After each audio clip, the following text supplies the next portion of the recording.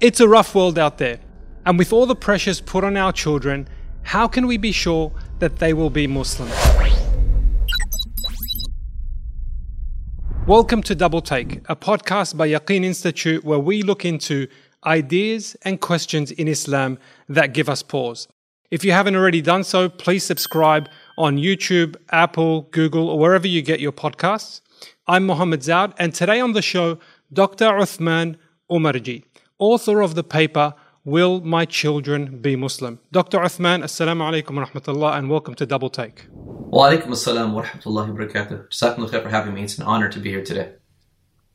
Honestly, the honor's ours because you're going to teach me a lot, inshallah, today.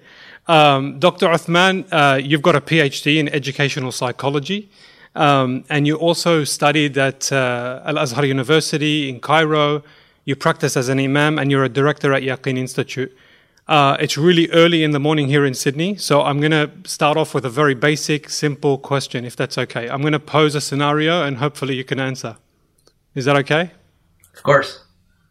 Okay, so here's the scenario. My daughter is born, alhamdulillah, and I read the adhan, I recite the adhan in her ear, and I read Quran to her as she's growing up. We play Surah Al-Baqarah every single night. I pray in front of her. I teach her how to pray. I send her to Quran school. And then in her teens, she kind of rebels a little bit. And then in her late teens, she tells me she's really not interested in Islam or practicing Islam, and she just turns away completely. So as a softball question to start off with, where did I go wrong?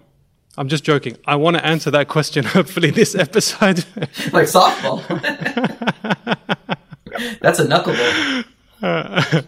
So I'll hopefully get some clarity on a scenario like that throughout this episode. But no, literally to kick off, we'll say, how did you get interested in the topic and what led you to covering this topic of whether or not a child will become Muslim when they grow up?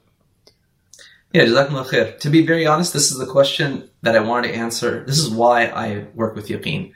I joined Yaqeen under the premise of trying to answer these questions because we all deal with these as parents, as community members. But the initial motivation for this entire topic came from my work as an imam almost a decade ago. And I was just incredibly fascinated and simultaneously perplexed by the types of interactions I would have with Muslim parents and their kids. So a couple of anecdotes that might just kind of situate this. One day I remember I was sitting in my office, it was a few weeks before Ramadan, and a mom walks in with her about 18, 19-year-old son. He's an undergrad, and the mom is very distressed and says, okay, tell the sheikh what happened. Tell him what's going on. And so the son, he looks at me and he says, you know what, man, I don't want to fast this Ramadan. So I said, okay, like what's going on? He's like, yeah, I fast since I was like, my whole life. Everyone around me fasts, my aunts, my uncles, my cousins, my friends, everyone in the community. But you know what? Just fasting doesn't do anything to people. These people fast every single year. And then right after Ramadan, they're the exact same person. And I looked at him and I kind of processed it. And I said, you know what? That's actually a very intelligent answer. Like, I think you're onto something in some ways. So the mom, she looked at me like very confused. Like, what are you doing? Trying to tell my son not to fast? So I told him, I said, look, just because people don't benefit from their fasting doesn't mean the fasting itself is not beneficial. And we talked for a while about the same thing. If you go to the gym and you don't lift weights properly, you're not going to get fit, right? If you go to school but you don't study properly, you're not going to learn. And I said that even the Prophet Muhammad ﷺ told us that some people will get nothing but hunger and thirst out of their fasting if they don't do it properly. Alhamdulillah, he decided that he would go back to fasting and didn't kind of throw it out the window because he didn't see people benefiting. But again, that interaction shows me something about how adolescents are grappling with this issue of their faith. And even if they practice their whole life, that what role does it play in their life and how central is it to them? Another story, I had this kid who used to come to youth group on a weekly basis. He would come to our weekly basketball game. Kind of fun fact, when I was an imam, we used to have this thing where every Mondays the youth would come and they'd play basketball against us. And it was me and the old people versus these high school kids. Alhamdulillah, we never lost to them. So it was a really big deal in the community to always come on Mondays to try and beat the imam and his uncle friends. But anyway, so this kid shows up and his mom is also distressed. And he's like, look, Sheikh, I don't think I believe in God anymore. So I said, what's going on? He's like, yeah, my friends showed me these YouTube videos, some of my high school friends, and it shows that, God is not real. So we literally spoke for 5 minutes, deconstructed some of those things, and he stops and he's like, you know what? Yeah, those were not really good arguments probably to begin with. He's like, yeah, I still believe in God.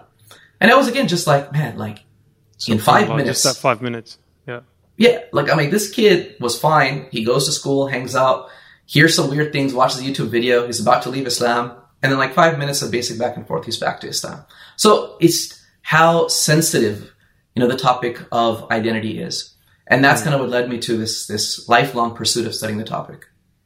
So thank you so much for devoting your life to it. To be honest, it's such an important part of our lives. And, I can just imagine, that woman coming to the basketball court and bringing her son and just thinking, oh my God, after all of that effort and all of my focus on Islam and teaching my child Islam, that they decide, you know what, I'm thinking of leaving Islam. I can just imagine the distress in that woman. And so your work is absolutely paramount to her and to me and to Muslim parents in general. You spoke about identity. Do you mind just explaining what you mean by identity? Because we hear a lot about it and you wrote a lot about it extensively in your paper. So identity, and then more specifically, what you mean by religious identity as well. So identity is this very heavy term that has a lot of meanings to different people. But at the core of it, it's all about understanding who we really are. And so for youth and for adolescents, identity is fundamentally about answering questions like, who am I? What is my place in this world? What do I value? Who do I want to be when I grow up? What do I want to do with my life? So these are really heavy questions that across someone's life, adolescence is a time where they try to answer this question. So that age between about 10 and 20-ish is when they're really deeply thinking about these topics, about who am I at the core? And so identity formation in the West, especially for religious identities, they have found that adolescence is very, very sensitive because there's so many things happening between what parents are telling them, what their peers are telling them, how they're being socialized in schools.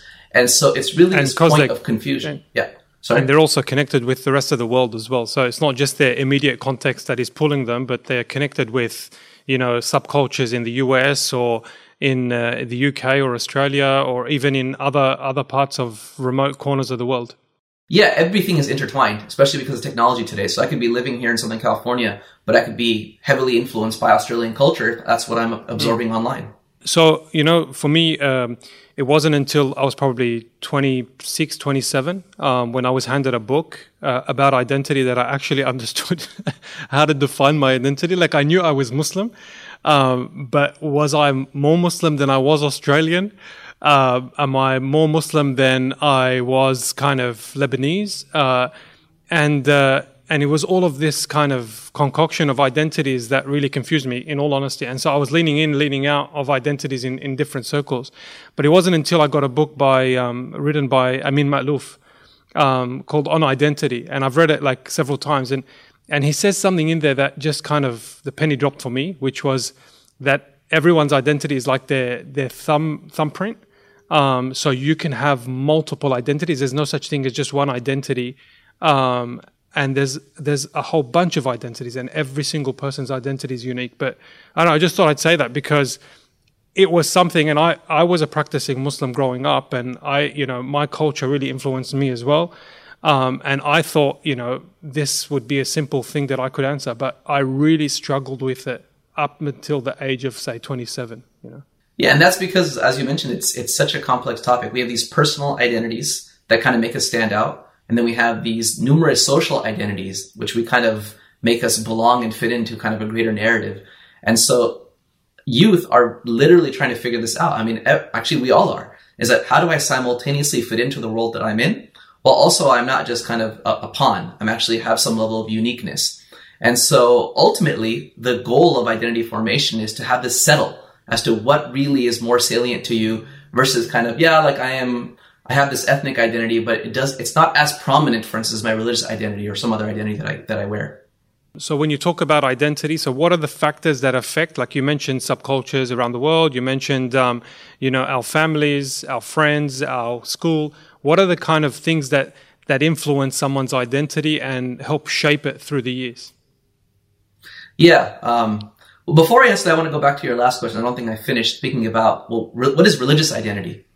Yeah, sure. And because ethnic identities or certain other identities, they might manifest themselves differently than a religious identity. And so just to be clear, from a religious identity, we're speaking about, at least in this paper that I wrote, 3 different kind of dimensions. One is that, what do I deeply believe in? What are my deepest convictions? What are my deepest values? And the second dimension is, well, then what do I do with those convictions and values? What does my day-to-day practice look like? And the third thing, which is very important in Eastern cultures more so, but also in the West, is who do I do these things with? So who do I believe these things with, and who do I practice with? So in other words, what community am I a part of? And these 3 kind of collectively build a religious identity, which is why you notice every religion has some communal aspect around it, right? There's either, these holidays that you celebrate, or there's a religious space that you attend together, and there's a shared notion that we do things as a group rather than just as autonomous beings. So for the context of your work, to be identified as a Muslim, I have to deeply believe in Islam and the values of Islam. I'm practicing the rules and, the rituals of Islam. And then I'm practicing that with Muslims, basically. And that kind of helps define me as a practicing Muslim. Yeah, that would be on the higher end of identification. So like any identity, it can be either very strong within you and very salient, or it could be very weak. Sure. Okay. So how is that shaped over the years then? What are the factors that play a role in shaping whether or not I identify with a group or a set of values? Yeah, so this is the term that we use the word socialization to describe the process by which any individual absorbs the beliefs, the values, the practices, and the traditions which they're ultimately going to enact in life. And so I like to think of this kind of analogy or heuristic of thinking about that we live in these nested environments. So a child is raised in a home with parents and siblings, and that home is in a neighborhood that's got peers, it's got neighbors, it's got the school which they go to, it's got libraries, it's got the masjid. That neighborhood is in a city. That city has a certain culture to it, has certain norms. That's in a state that has its own norms, that's in some sort of a national climate. So these are all the different types of socializers that are out there. It can be individuals or it can be institutions. And each of them, with every interaction with the child, will leave some effect. So if it's frequent, then it can have a larger effect. If it's infrequent, it's going to have less of an effect, which is why school is so powerful, because it's something which we spend so much of our life in. So, 5 days a week for, how many years of your life, 18 years of your life, you're getting that reinforcement of what values the school is transmitting to you. I'll get to the point about, the role of parents in a few moments. But so when you're talking about all of those layers that affect someone's identity, it just kind of rings alarm bells that I have to learn all of that, because the context that my daughter is raised in is probably a little bit different to the one that I was raised in. So I have to learn all those layers and all those facets that affect her identity. So it seems like a daunting task, and we'll talk about how I can play more of an active role in my daughter's life in a few moments. But this concept of dual identities that you talk about, that someone can have a Muslim identity and then something else. Can you talk to that in light of what you just said, which is that, everyone has a unique identity that has multiple dimensions? Yeah.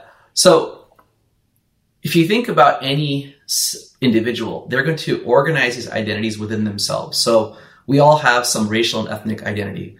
We all have some type of a gender identity about how much masculinity or, say, femininity matters to you or you enact in your life. We have social class identities about whether we're from the elite and wealthy or the middle class or from the poor. We have our different cultural identities. We have our family identities. We have our religious identity, and so many more. So what ends up happening is that all of these organize within the individual's mindset in a certain fashion. I like to use this word hierarchically. So it's organized from kind of most important to least important. But also what makes this tricky is that certain identities turn on or off depending on the climate that you're in or the environment you're in. So to give an example, imagine that you're, if there's a woman, right, a sister, and she walks into a space where there's, say, like 100 men, and she's the only woman in that room. All of a sudden, her gender identity might become far more salient because she stands out at that moment. Now, that's one way you can enact an identity, or that it becomes salient. Another way is actually to be with people who share your identity. So if I walk into the masjid, all of a sudden my Islamic identity becomes very, very salient because everyone is doing Islamic things. Everyone kind of understands what's kind of the shared norms here, and if you flip it, you'd say when I walk to school, is my Islamic identity going to be the most salient? Probably not. It might be my student identity. So the issue of dual identities, what we're trying to get at this notion is that there are things, and dual is probably not the right word. It's going to be just multiple. But what is the true self that one has? What is the ideal identity that one is hoping to enact in life? And I think with your question, what I'm getting at is this duality that people often have. As the Prophet Muhammad ﷺ even spoke about it in a hadith, he said that, the worst of people is the one who's two-faced, right? He kind of has one way of being with one group of people and then kind of another way of being with another group of people. And I think what this is getting at is that you'll find oftentimes that you might have a child, and that child will walk into a space with mom and dad, aunt and uncle at the masjid, and they'll say, MashaAllah, this kid is such a good kid. He's so righteous. He's so innocent. And he always does the right thing. He says the right words. But then when that kid is with his friends, he's a completely different person. The entire Islamic identity has been removed, right? And he is enacting something totally different. And we have to wonder, why is that happening? Why is the Islamic identity so much lower in the kid's hierarchy? Why is it where he's willing to dump this to really show his true self? And what are we doing to socialize a kid that he has chosen identity A over the Islamic identity? And that's really the crux of what I think we need to understand. I also struggled with this, not just as a kid, but in my early 20s. If you don't mind me sharing this story, I was working at McDonald's in the head office as a brand manager, and I used to give khutbah at the same time. So every Friday I would take off 2 hours of my environment in the corporate world, and I'd drive to the closest place to give khutbah because there's no one to give khutbah. And I would be wearing in my, just normal kind of corporate wear. But as I'm driving to the place to give khutbah, and it's just a small hall in some community hall in like Whoop Whoop. Every single traffic light, I was practicing my khutbah because I didn't like to read it. I was changing my clothes in the car. I'd roll up my jeans, make sure that the thobe was on. I'd get there and talk about, heaven and hell and whatnot. And then, a few minutes later, I'm back in the corporate world. And honestly, I felt for months that I was two people in two complete different groups. And that made me feel uncomfortable. But I guess, when you're talking about, having multiple identities and leaning in and leaning out, ultimately you need to ask yourself, who are you? But there is no harm in, as I'm understanding from you, in leaning in and leaning out when you're talking about your own identity. No, absolutely not. In fact, it's very adaptive and normal to do that. And that's how all human beings are and you think about when you're with your family, you're wearing your father identity probably first and foremost, or your husband identity, and you're not acting like the branding manager at McDonald's with your kids and your wife. At least I hope you're not. Right? And that's, so you don't want to be like, hey, this is who I am and I'm going to be this person all the time no matter what. But what we want to be clear about is that in this kind of global hierarchy, that your Islamic identity is secure enough that it will manifest itself appropriately even when you're at work with your coworkers. So it's not like it gets dumped, but I'm going to make sure that I don't do anything that's un-Islamic. I'm going to make sure that I still practice my faith in a certain fashion. And so that's what we hope and a strong Islamic identity does, is that it manifests itself appropriately no matter where we are, whether it's school, work, with friends, with family, right? It's not going to drop down to the point of being non-existent. So then in that case, Dr. Uthman, what if my daughter comes to me and she's in her early 20s, and she kind of identifies as Muslim? She's not practicing at all, but she's kind of like culturally Muslim. And she celebrates Eid with us, but she doesn't really do anything else. And in kind of the corporate world, she's a completely different person than the one I know at home. Can you talk to that concept of being culturally Muslim? Is that, does that fit in this concept of being, religiously Muslim? So if we take our definition again, that it's what you believe and your deepest values, kind of what you do and kind of who you do this with. For someone who's simply a cultural Muslim who shows up on Eid who will, 27th of Ramadan, they'll do the bare minimum that fulfills their desire to enact that identity. But we know that it's not a complete manifestation. Then we would say that person has a very weak Islamic identity, and it's the very bottom of the hierarchy. And what we find is that when that occurs, the benefits of Islam will not be realized by that person in this life. So when we talk about all the things that spirituality gets you, when we get about all the things that, and I don't mean this from like a very self-serving sense, but even from the perspective of like Allah subhanahu wa ta'ala, He expects certain things out of us. And if you are not fulfilling those things, because that is not the extent by which you're fulfilling this identity, then one should not be surprised if all the fruits of religiosity, in terms of like contentment in this life, in terms of, I don't want to say the word happiness, that's not the right term to use, but just, being able to grapple and cope with whatever may hit you. That will not be the buffer because you have not enacted that identity to its fullest. So those people are still Muslim, and human beings exist on a spectrum of being very practicing to not so practicing. But we want to convey to people that doesn't actually bear the fruits of Islam to enact an identity in such a weak fashion.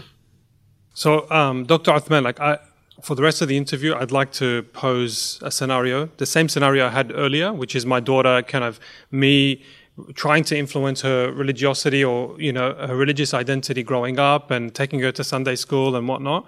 Can you just go with me on this journey for the next few moments? She's born, and we believe as Muslims that the Prophet ﷺ said that everyone's born with the fitrah. And it's their parents who pull them to, Christianity or Judaism or whatever. So that concept of fitrah, do you mind explaining that? And then what do I do as a parent in the early years to make sure that I'm not intentionally or unintentionally negatively influencing my daughter's identity, religious identity, because I'm trying to do the basics. Yeah. Well, there's a lot to speak that we're talking about from childhood on, but I mean, the first thing to just reiterate is that yes, there are all these socializers in our children's lives. There's friends, there's schools, there's neighborhoods, there's TV. But at the end of the day, the overwhelming empirical evidence and religious guidance tells us that no one other than the parents will have such an impact on a kid's religious identity and development. They are without a doubt the most important lever in the religious life of a kid. So now we say, well, what do parents do? What should they be doing? One of the most common things that's found in the literature on socialization is that people do things, or they internalize behaviors and beliefs based on the frequency of the interactions and the connection they have with the person who's socializing them. So for a parent, I would say the very first thing is to practice what you preach. This is should just be almost like all over your, Sure. And everywhere you can, just like put that somewhere as a reminder that a child will pick up on hypocrisy in the most subtle of ways. And so if we want our kids to be religious, we ourselves need to be religious. If we want our kids to pray, we ourselves need to pray. And if a child witnesses the incongruence between what a parent says, what a parent does, then they're going to say, well, this is not that important, right? If my mom and dad don't do it. The second thing that is extremely important is to have this warm, loving relationship with your kid. Because all the literature finds, and the prophetic guidance as well that we find, is that quality of the relationship between a parent and child establishes the bond of whether a child ever wants to follow what their parents tell them. So you told me in your beginning, we talked about, let's say that you recite the adhan and you read Surah Al-Baqarah to them all the time, they're listening to it. But if you're just passively doing this to them, right? Go listen to this, go and pray, drop you off at Sunday school, and there's no warmth in this relationship, if there's no love and affection in this relationship, then the child is not likely to want to imitate what they even see mom and dad doing, even if the mom and dad are praying, even if mom and dad are going to the masjid. What does warmth? What does warmth look like? Because I'm putting effort into my kids, religiosity, and I'm dropping them off, and for me that's warmth. Taking them to Sunday school to learn, that's warmth. What's warmth in your mind? Yeah, warmth is having authentic, genuine interactions. And I would say mostly it's between parent and child. So a child doesn't perceive it as warm to drop them off somewhere else. Now, I'm not saying don't drop them off for Sunday school, but fair enough. What we're speaking about is that, do I have an enjoyable day-to-day interaction with my kid? Leave religion aside, just in general, and then with religious activities. So does mama and baba tell me bedtime stories about the prophets? That's a warm interaction, which is very different than saying, you know what, here's the Kindle, here's the iPad, it's going to read to you the story. And you feel like, I did my job. So outsourcing religious identity development or religious socialization is not going to work. So do I read Quran with my kid? And am I warm with them? Or do I pull their ear when they make a mistake with their tajweed? Right? That's cold. So what we're really trying to get at is, I use this term, affective experiences. That, at the end of the day, kids are going to forget the particulars of what we did with them. But they're going to remember a memory about, when I did things with my mom and dad, when we went to the masjid, when we would read Quran, when we would do something religious, I remember it being an enjoyable activity. I remember it being something which, we were both having fun with together. And that's what I mean by warm.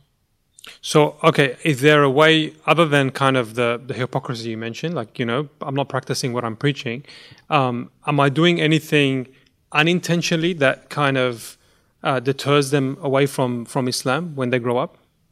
Yeah, I'd say the biggest thing that I find is when parents subtly send signals to their kids that the Islamic identity is not the most important thing in life.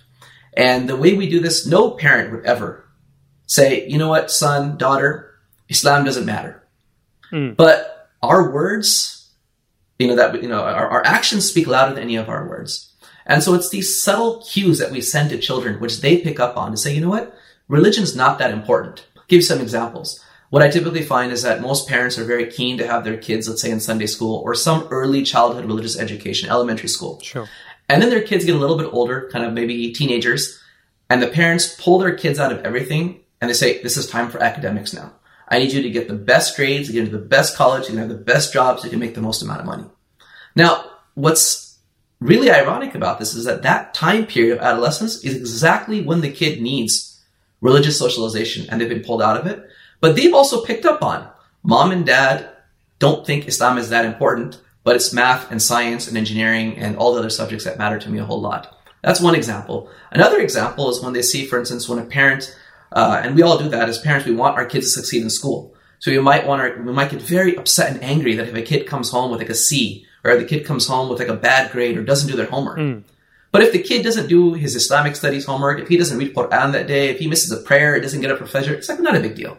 So they can sense that where do mom and dad get angry? They get angry with the things that, we usually get mad at things that matter to us. At least we should, right? That's kind of adaptive human behavior. And they're saying, well, mom and dad are getting mad at what matters to them, which is school and education. They're not getting mad when I don't do Islam. So Islam must not be that important.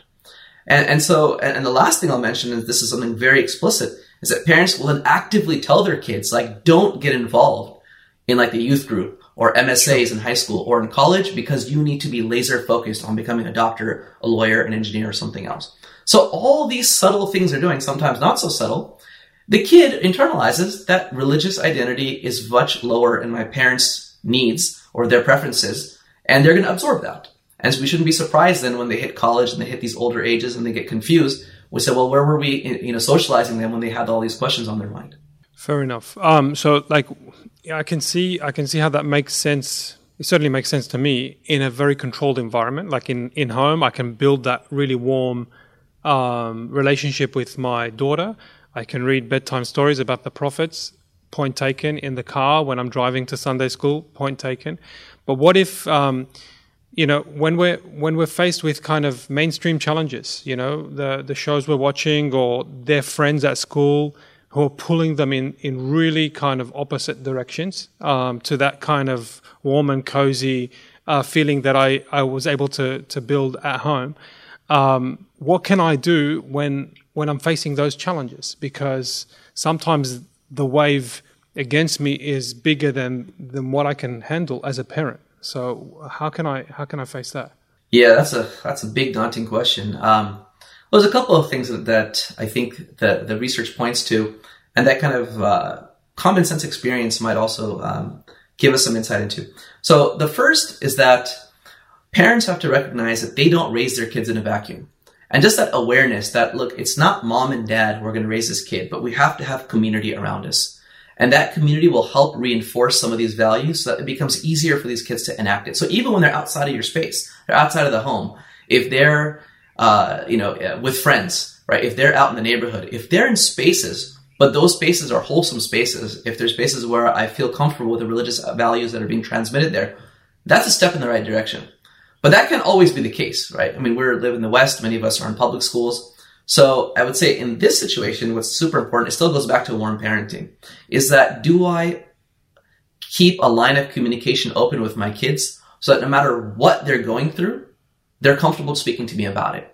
And I'm also in touch with what they're going through so I can bring it up proactively. So for instance, I know, that kids who are in middle school and high school and now are getting into the age of thinking about, intimate relationships. They're starting to think about or be exposed to drug and alcohol. And so do I, as a parent, proactively even bring these conversations up? Or do I create a climate so that my child, if it comes up in their life, they can come back to us and say, you know what, Mom, I don't understand why I can't do this. I really want to do X or Y, and I don't understand why. If they can't ask that question, then we're suppressing the ability for their identity to develop. And those are natural questions, especially in a Western culture where, let's say, boys and girls hanging out together is the norm. It's on every Muslim kid's mind is, why can't I hang out with other boys and girls? And if they just have to stifle that, then it won't be surprising when they actually just have that dual identity we spoke about previously, which is to shed the Islamic identity, right, when it's not advantageous. And honestly, I can, just to your point of, making sure that we build that warm and cozy relationship, I guess it becomes exponentially more difficult to face those challenges together when we've outsourced, the religious teachings, like for them to go to Sunday school, which is good, but if we've completely outsourced religion to institutions outside of the home, then I'm assuming that it's just so much harder to tackle those challenges face on. Yeah, and it goes again back to this issue of role modeling, is that when you outsource things, you have to think about the dosage that someone's going to get. If they go once a week to Sunday school and they're getting a 1 hour interaction with the teacher and they're one kid in a class of 30, the time to develop that warm, loving relationship is not there. So even if parents, they should outsource some of it while simultaneously building their own relationships, but it has to be in a meaningful sense. So is there a relationship with a mentor they can develop? Someone who they see regularly, especially in the teenage years. I think this is absolutely essential. That this person, so the example of school. If they're going to be good at mathematics, they're getting 5 days a week, Monday through Friday, they're going to math class, right? Say middle school and high school. So they can grapple with all the challenges of mathematics or of English literature or anything else.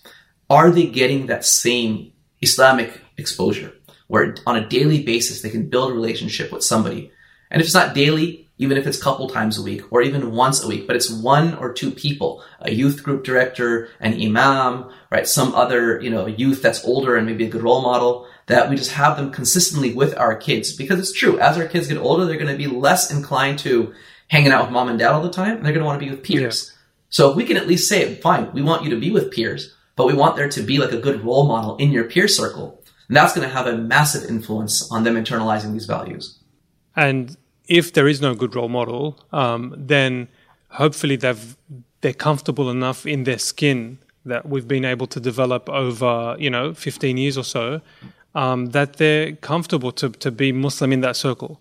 They're comfortable to pray in public if they need to, or to kind of steer away from certain foods or ideas or kind of influences, right? Yeah, and I think you've hit the nail on the head. This idea of teaching our youth to be comfortable in their skin, it goes back to the core of identity we spoke about. We want to teach our youth that you've got to fit in kind of globally into the society, right? You don't want to stick out in every single way. You don't have to look completely different, act completely different, speak a different language. You can fit in while still being unique. And how you're unique is through your religious identity. And so how do you do that? You have to walk them through that day by day. So I go to the park with my kids multiple times a week, right? We go shopping on the weekend. And when Salah comes in, am I okay? And modeling for my kids, I can get up and pray in public. I can pray at the beach. I can pray at the park. I can pray in the mall. And if the kid sees that, they're again internalizing, oh, I can actually enact my religiosity in a way that's unique and that not everyone else is sharing with me. Now, one important point here, though, is that this is a delicate act, because our children, the ability to constantly be different and constantly stand out can wear on someone. It can be emotionally exhausting. It can be psychologically taxing. So what we want to ensure is that while they have the ability to be unique when they need to be unique, Like I see someone of the opposite gender, I don't give you a hug, right? I don't shake your hand, right? I've got my uniqueness in this, right? But at the same time, if they're hanging out with friends and they always have to be different 24 hours a day, eventually it's going to wear on them. So what do? We try to minimize the need to be extra unique. So if you're going to go hang out on a Friday night with friends and you go to the movies as an example, or you go, to a friend's house, if you're with all non-Muslims and Maghrib comes in, how difficult is it to get up and say, you know what, friends, you guys are in the middle of doing something. I'm going to get up and I'm going to go pray. It's tough. We're not saying it's impossible, but Absolutely. to do that over and over and over is very tiring. So if we say, look, you've got Muslim friend circles as well. So when you're with the Muslim friends, it's probably a whole lot easier to enact that part of your practice, because we haven't forced them to kind of have that self-control to regulate. So I think thinking about not overburdening them with environments that make them have to stand out is an important part of how we socialize them. Fair enough. So if I was to summarize, Dr. Uthman, you mentioned really early on that the role of parents, are probably the most important piece of the puzzle when it comes to shaping a child's identity. Other things play a role, like friends, like, society, like national identity and whatnot. But at the end of the day, it's the parents who play that biggest role and have the biggest lever with regards to a kid's identity. I get that. And if I was to summarize and regurgitate to you, correct me if I'm wrong, the concept of warm parenting is important. So building that really robust, warm relationship with the child, whether that's kind of reading a storybook at night, having really enjoyable connections with the child, that helps us kind of shape and build, and also builds that sense of security with the child, so that they can then, when they're faced with challenges, can reach out to us. We need to prioritize religion, both explicitly and implicitly, in our relationship with our kids. So when we send them to Sunday school in their early years, and then flick a switch and then get them to focus on just secular studies and ignore their religious studies growing up, then that gives that subtle message that right now secular studies is more important, or that religion plays a second tier role. So it's that prioritization and the consistent and equal prioritization. It's the idea of hypocrisy. So making sure that I practice what I preach, and to also be in touch with what my daughter's facing growing up. So understanding the challenges she's facing in school, in her social circles, as much as I can, of course. Different cultures, different subcultures is going to be difficult, but trying to be in touch so that I can understand what she's going through, and then, of course, not to outsource religion completely. Obviously, send them to Sunday school and whatnot, but playing a very, bringing that kind of religious institution to the home as well, and taking responsibility for it. Have I summarized that correctly? Yeah, I think so. I think the only thing I would add is to say that parents, essentially, it's not just their direct effect, but they're the ones who are also selecting all these other environments. So I don't want to overburden the parents to say you've got to do everything. But even the selection of who your kids hang out with, what spaces that they're going to be in, that is that is a parent's responsibility. If they then make the right choice of where to put their kids, they can at least sit back and say, at least, alhamdulillah, when they're not in my presence, they're in a place that I know they're going to get some good, the values they're going to get there are going to be wholesome. No, fair enough. And I guess at the end of the day as well, like, I do what I can, but hidayah comes from Allah subhanahu wa ta'ala, and I think we believe that completely. But of course, our job is to do what we can. So I have a final question, Dr. Uthman. Imagine you're playing basketball again, if you don't mind, and I bring my, say, 9-year-old daughter or my 9-year-old niece to the basketball court, and she has a question for you. You pause the game and she asks, Dr. Uthman, how do I protect my Muslim identity in this world? What is your answer in, say, 30 seconds or less? Okay. First, mashallah, for a 9-year-old to think about that, that's impressive, right? Kudos to you for raising such a wonderful daughter. May Allah subhanahu wa ta'ala bless her. She wasn't bribed or anything, I'm sure.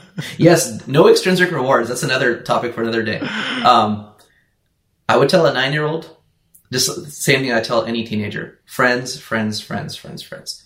Prophet Muhammad said that the person is going to follow the lifestyle and faith of their friends, their closest intimate friends. Be mindful of who you take as your closest friend. Find the best peer group, find righteous people, and you will find yourself in a safe spot, inshallah. Jazakallah khair, Dr. Uthman. Your paper is currently live on Yaqeen Institute's website. Will my children be Muslim? It's a pleasure to have you, to be honest, as a director of Yaqeen Institute and to have you on Double Take. Thank you so much. And for those who are interested in Dr. Uthman's work, you can visit yaqeeninstitute.org. Jazakallah khair and barakallah feek. Jazakallah khair for having me. It was really a pleasure to be here today with you.